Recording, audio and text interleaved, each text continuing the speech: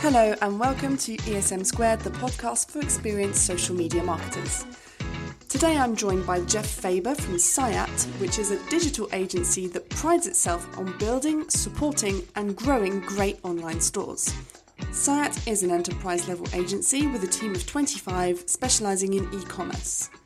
Geoff and I are recording at a distance today, so apologies in advance for any eventual sound interference due to not being in a studio. And finally, FYI, this episode is a two-parter, so don't forget to check out part 2 when you finish listening to this one. Hello, Geoff. You are Digital Marketing Specialist at Syatt. Can you tell me a bit more about the work that you do within the agency? Yeah, for sure. So I'm definitely more of a generalist within the agency. So we do digital marketing for clients that's a range of different services from social media, as we'll be talking about today, all the way to web design, SEO, and other digital assets. And I believe that your main focus with the work that you do for your clients is on Instagram. You described it to me as being your most strategic platform at the moment anyway. Could you tell me what the key figures are that you follow for performance tracking on Instagram? Yeah, I say most strategic because Instagram is a platform where users of the app are most interested in following and interacting with brands. There's a real strategic opportunity with e-commerce on that platform, and a lot of the clients we work with are e-commerce first. So really, when we're tracking metrics, the ones that really matter to our clients and to businesses is what are the conversions and the conversion rate we're getting from Instagram. So through advertising, but also through organic, how many people are we getting clicking on the link in the bio, or clicking on Instagram shopping links. The other metric that's really important, and this is something that I really believe in personally, is the engagement per post. So that's something that we're tracking through Iconosquare is what percentage of followers engage with each post. There's an industry standard, and it varies over different sectors within industries, but the average is around 1.35%. So we're trying to hit that with each of our clients and get over it, because when you're getting true engagement on posts on Instagram, it really demonstrates that you've hit the right audience. Your messaging and content is resonating and it's making an impact. So I'd say those are kind of like the two metrics we're looking at. Like, what's the return for the brand as far as dollars is concerned, and then what also is the return in terms of building an audience and building that awareness. I see, yeah, because as you say, it depends on the industry for the average engagement rate per, it depends on the sector. But the fact that you're trying to hit the overall average for all of them is already a really great objective to have. Just out of interest, do you also look at the intention behind the engagement? I mean, do you go in and try and find out what kind of engagement you're actually getting in terms of what's been written and what's been said? Yeah, sure. So none of the client, like, we work on more medium-sized retailers on social, so we're not seeing a huge volume of comments and reviews. So it's pretty easy to see when something negative comes along. So in that way, yes, we are tracking it, but it's not a big factor as we might get something negative like once every 3 months or something like that. Most of the engagement we see is positive.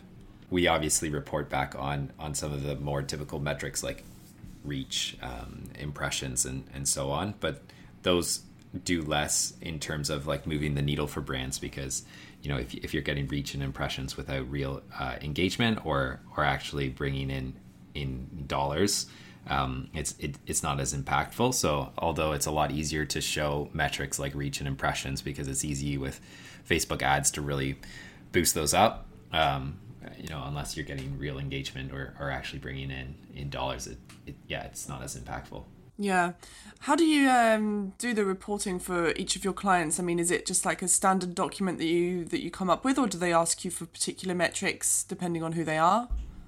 Yeah, so we it really comes back to what the big business objectives are for each brand.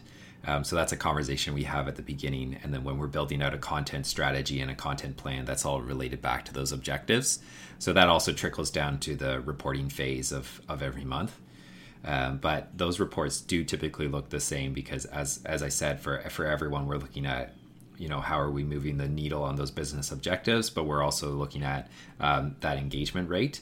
But the process is pulling that data from Square and then plugging it into a slide deck to show. So we'll always have a section there to give everybody a brief overview. Okay, so in this month, here are the 3 most important metrics that we are looking at, and this is what we saw. And then we dig down a little bit deeper into those, and then we also make sure we leave a space in that presentation to show the insights that we're seeing. It's really important that we see month over month growth, even if we have an objective of to get, let's say, 2% engagement rate, and we are only reporting 0.5%. If we can show that we're improving that month over month, then we know we're going to get there eventually. So that's really important. So, and how do we get there? We look at each month's analytics and we say, okay, what insights can we find? There might have been 2 or 3 posts that did super well for that month. So what is it about those posts that did well, and how do we replicate that in the months ahead? So we're always bringing metrics up and reporting growth. Smart. And do you manage every month to have that evolution to show them? Yes, we do. We typically are able to show growth every month. We do have the occasional bad month that I'm really not afraid to present to the client, because we can say, okay, here are the insights we found. We tested something and it didn't work. So we know, we'll add that to the list of things not to do again. And we can delve down into the things that did work well, especially when reporting in smaller periods. So if you report once every 6 months, you're always going to have better looking metrics, because if you had 1 month that wasn't as good, the other months will kind of make up for it. So when we're reporting every month, you do see that fluctuation up and down, but typically we are able to maintain an upward trajectory despite a bad month every once in a while. That's also a great learning opportunity.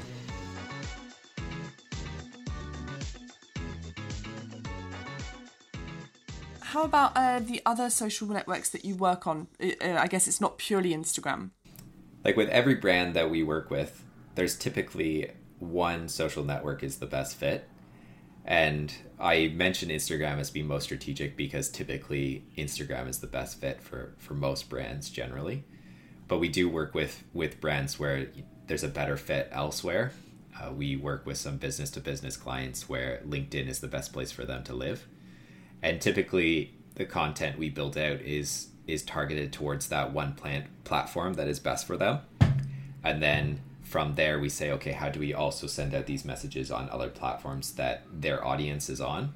So for a business to business client, for a brand that focuses on business to business, they might be on LinkedIn, and that's where we're posting longer form video content, PDF documents, slide decks, and so on. But we also know if that demographic is also on Instagram or Facebook, which they likely are, how do we also send those messages on those platforms? So for example, on one client that's business to business, we're posting videos on LinkedIn. We're taking those same videos, we're cutting them up into 15, 30, 60-second clips, and then posting them on Instagram as well. So yeah, most clients are on several platforms, but we like to be strategic and choose one as the main platform, and then kind of build content out from there, because otherwise the content creation just gets out of control, where you're trying to create specific content for all of these different platforms, and it's just much better to focus on one, do that really well, and then see, okay, how do we send that message out to other platforms that are relevant to the audience? Yeah, all with keeping a presence on the other platforms, but really focusing the content efforts on the one platform, right? Yeah. That being said, I don't think it's true that everyone should be everywhere. If there is a platform that you're on that the content you're posting there isn't relevant to that platform, it will create like a negative feedback for you, because people see that on that platform. You say, like, you're obviously not really part of this community.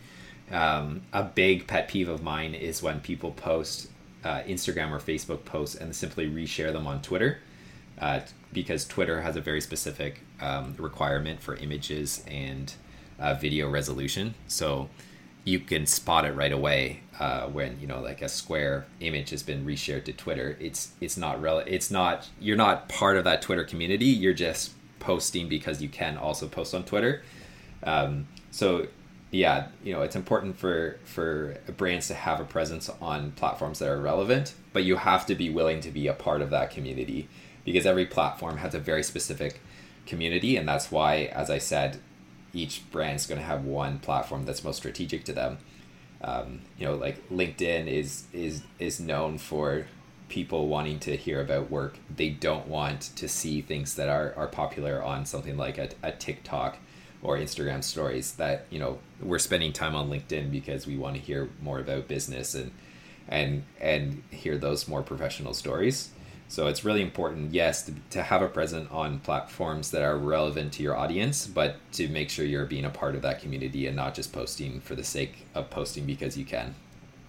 So important, yeah, to adapt the content to the platform that you're on and to the audience that you're targeting. And oh my goodness, I completely feel you on the pet peeve about the reposting the same content on a different platform just so you can say, oh, I've posted. Yeah, because if you look at it, you know, you can look at the insights into what demographic is on each platform, and if you're posting the wrong content, it's a big issue. And there's also there's a feeling on each platform. Instagram, people are happy to follow brands. They're interested in hearing from brands. The platform is people describe it as the experience as being, you know, inspiring. People are going to Instagram to see new things, to be inspired. But a platform like Twitter, it's about like what's happening right now. It's about, you know, being in the moment, like what's going on right now. So if you have, exactly what we're just saying, if you have content, you know, you've scheduled 3 months ahead of time and you're posting that to Twitter, it's not going to be relevant in 3 months and it's going to fall flat. So you have to be aware, you know, who's on these platforms and how do we use them properly.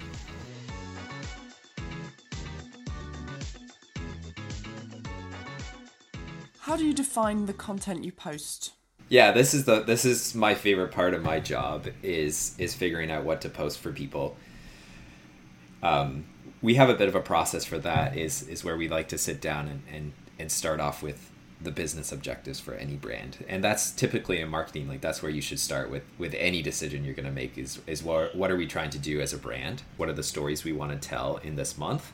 And we have to make sure that's related to that marketing strategy, so we know what they're trying to accomplish. And then we sit in on that meeting where we're hearing about the marketing strategy. So, and that's really when a brand comes down to it and says, okay, so this is how we're going to achieve our goals through marketing. And that really incorporates everything this brand is going to do.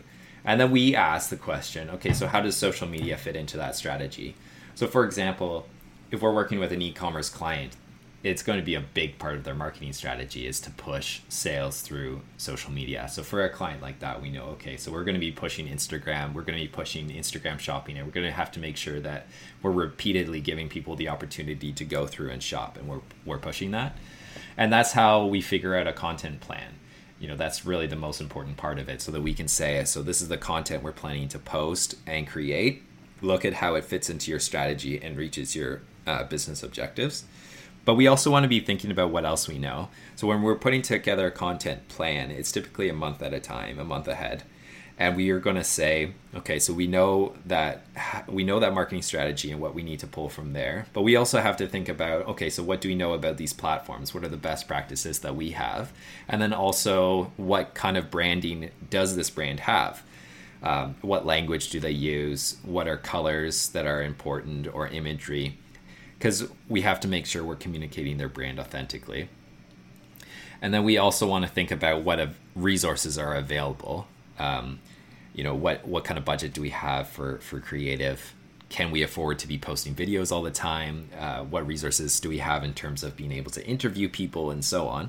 And then we take those 4 things together and then we decide, okay, so what kind of content are we going to be posting this month? And what stories do we want to tell, and how are we going to push it out? And then we'll fill out a calendar that we think that's going to, you know, it ticks all those boxes, it follows best practices, it's going to meet those objectives for that marketing strategy and reach back. And then we go and we execute, and we create that content as efficient as we can. Oftentimes you can batch things together. One thing that I really like to do is if we are creating video content in terms of let's say some interviews from employees, to get a bunch of employees together on a fun day, and then to get employees to, even with some costume changes, some changing of clothes and stuff like that, to answer a bunch of questions all at once, so that we are most efficient with our time and resources. And then that's kind of how we figure out what we're going to post. And then we go, after a month, we look at the analytics and we say, okay, this one did really well, this didn't, and we move on from there. I think it's really important to be able to answer with every post that you put out those 4 things. Are we following best practices? Is this reaching the strategy for this brand on social media? Are we communicating the brand authentically and clearly? And are we using the resources available to us most efficiently? But I have a checklist for things like I have a caption checklist, what's the context of the post? What's the content of the post? What's the call to action? What is the story that we're sending? Who is this for? What's the format? And does it follow branding? Kind of like, if I can say that I've looked through all of that, like that post is ready to go. And that kind of thing I think is useful. Like in any post that you're putting out, can you answer some basic questions about it? It really protects you from just putting out content for the sake of it. Can we just move back to the who is it for? Because we've had a conversation in the past where you have told me that a lot of the accounts you work with are trying to build awareness with Gen Z. So how do you go about that on the different platforms? And a sideline question, do you do TikTok? I have to admit, I'm personally quite enjoy scrolling through TikTok. It's a cool platform, and I think it really represents a really cool movement in social media in general that is going on over the last few years. I think we saw with Instagram this rise of this perfect content and really polished looking stuff that was really cool, and it's fun to be a part of that community and create that kind of content. I love spending a long time in a photo shoot creating something really beautiful.